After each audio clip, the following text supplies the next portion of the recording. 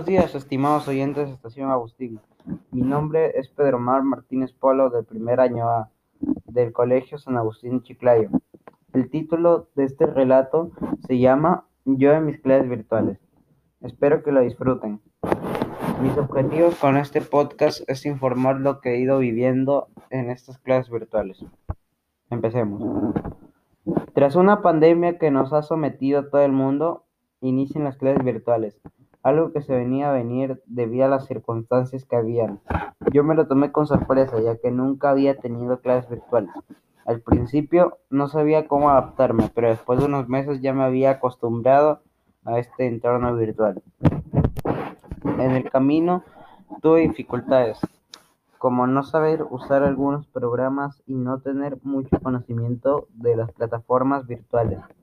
Pero superé esto con ayuda de mis familiares que sabían de páginas como Meet o Blackboard, entre otras páginas. Otra cosa que me ayudó fue la actitud que tuve de ser alguien organizado con mis cosas y con mis clases.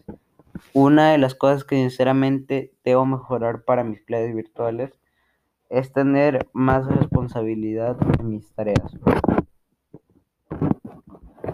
porque algunas veces me olvido de entregar mis tareas o no hago mis trabajos.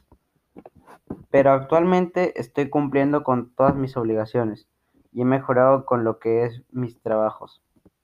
El consejo que les daría, queridos oyentes, para tener unas clases virtuales efectivas sería estar atento y no tener distractores que me perjudiquen, ya que si tengo algo que me distrae en mis clases no prestaría atención a las explicaciones de los maestros y me perdería los temas que se están haciendo en clase y bajaría mis calificaciones.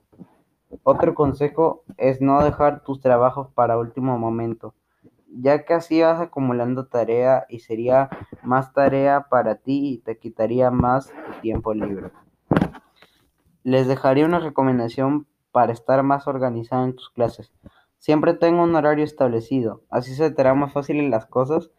Y finalmente, yo opino de que las clases virtuales son un medio bastante práctico de aprender, aunque si bien hay gente que no entiende mucho lo que se explica, las demás personas les pueden enseñar tutoriales para usar las distintas herramientas que hay en la computadora.